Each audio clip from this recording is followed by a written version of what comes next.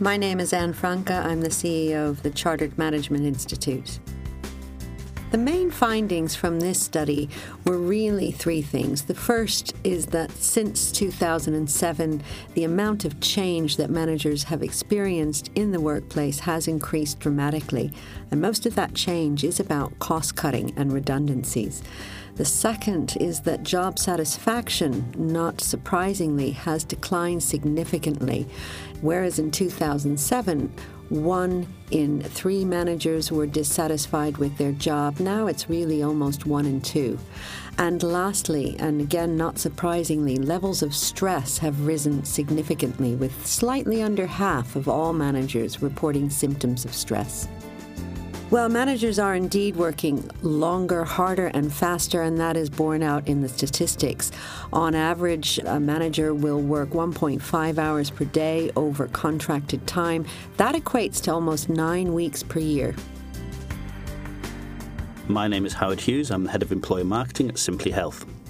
People are working harder, faster, longer because the external environment has changed out there, and they're working harder as a response to the economy and feeling the need to actually go that extra mile at work, but it's not always in a positive way.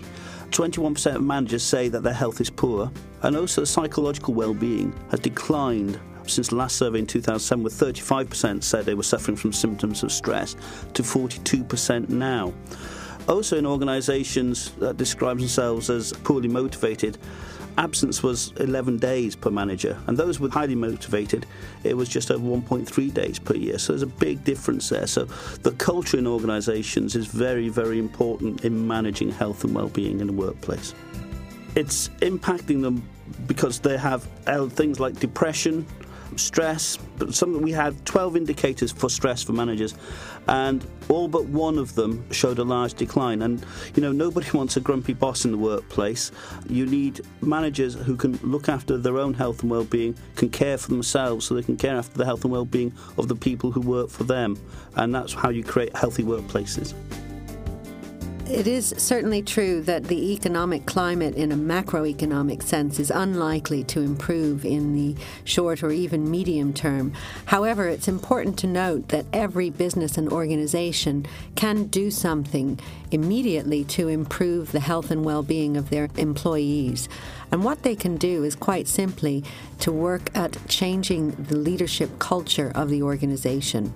We know that organizations that manage their workforces positively through praising achievements, through motivating and engaging employees, not only have growing businesses, they have much healthier, much happier, much less stressed managers and employees. So a healthy business is about healthy employees and a healthy bottom line.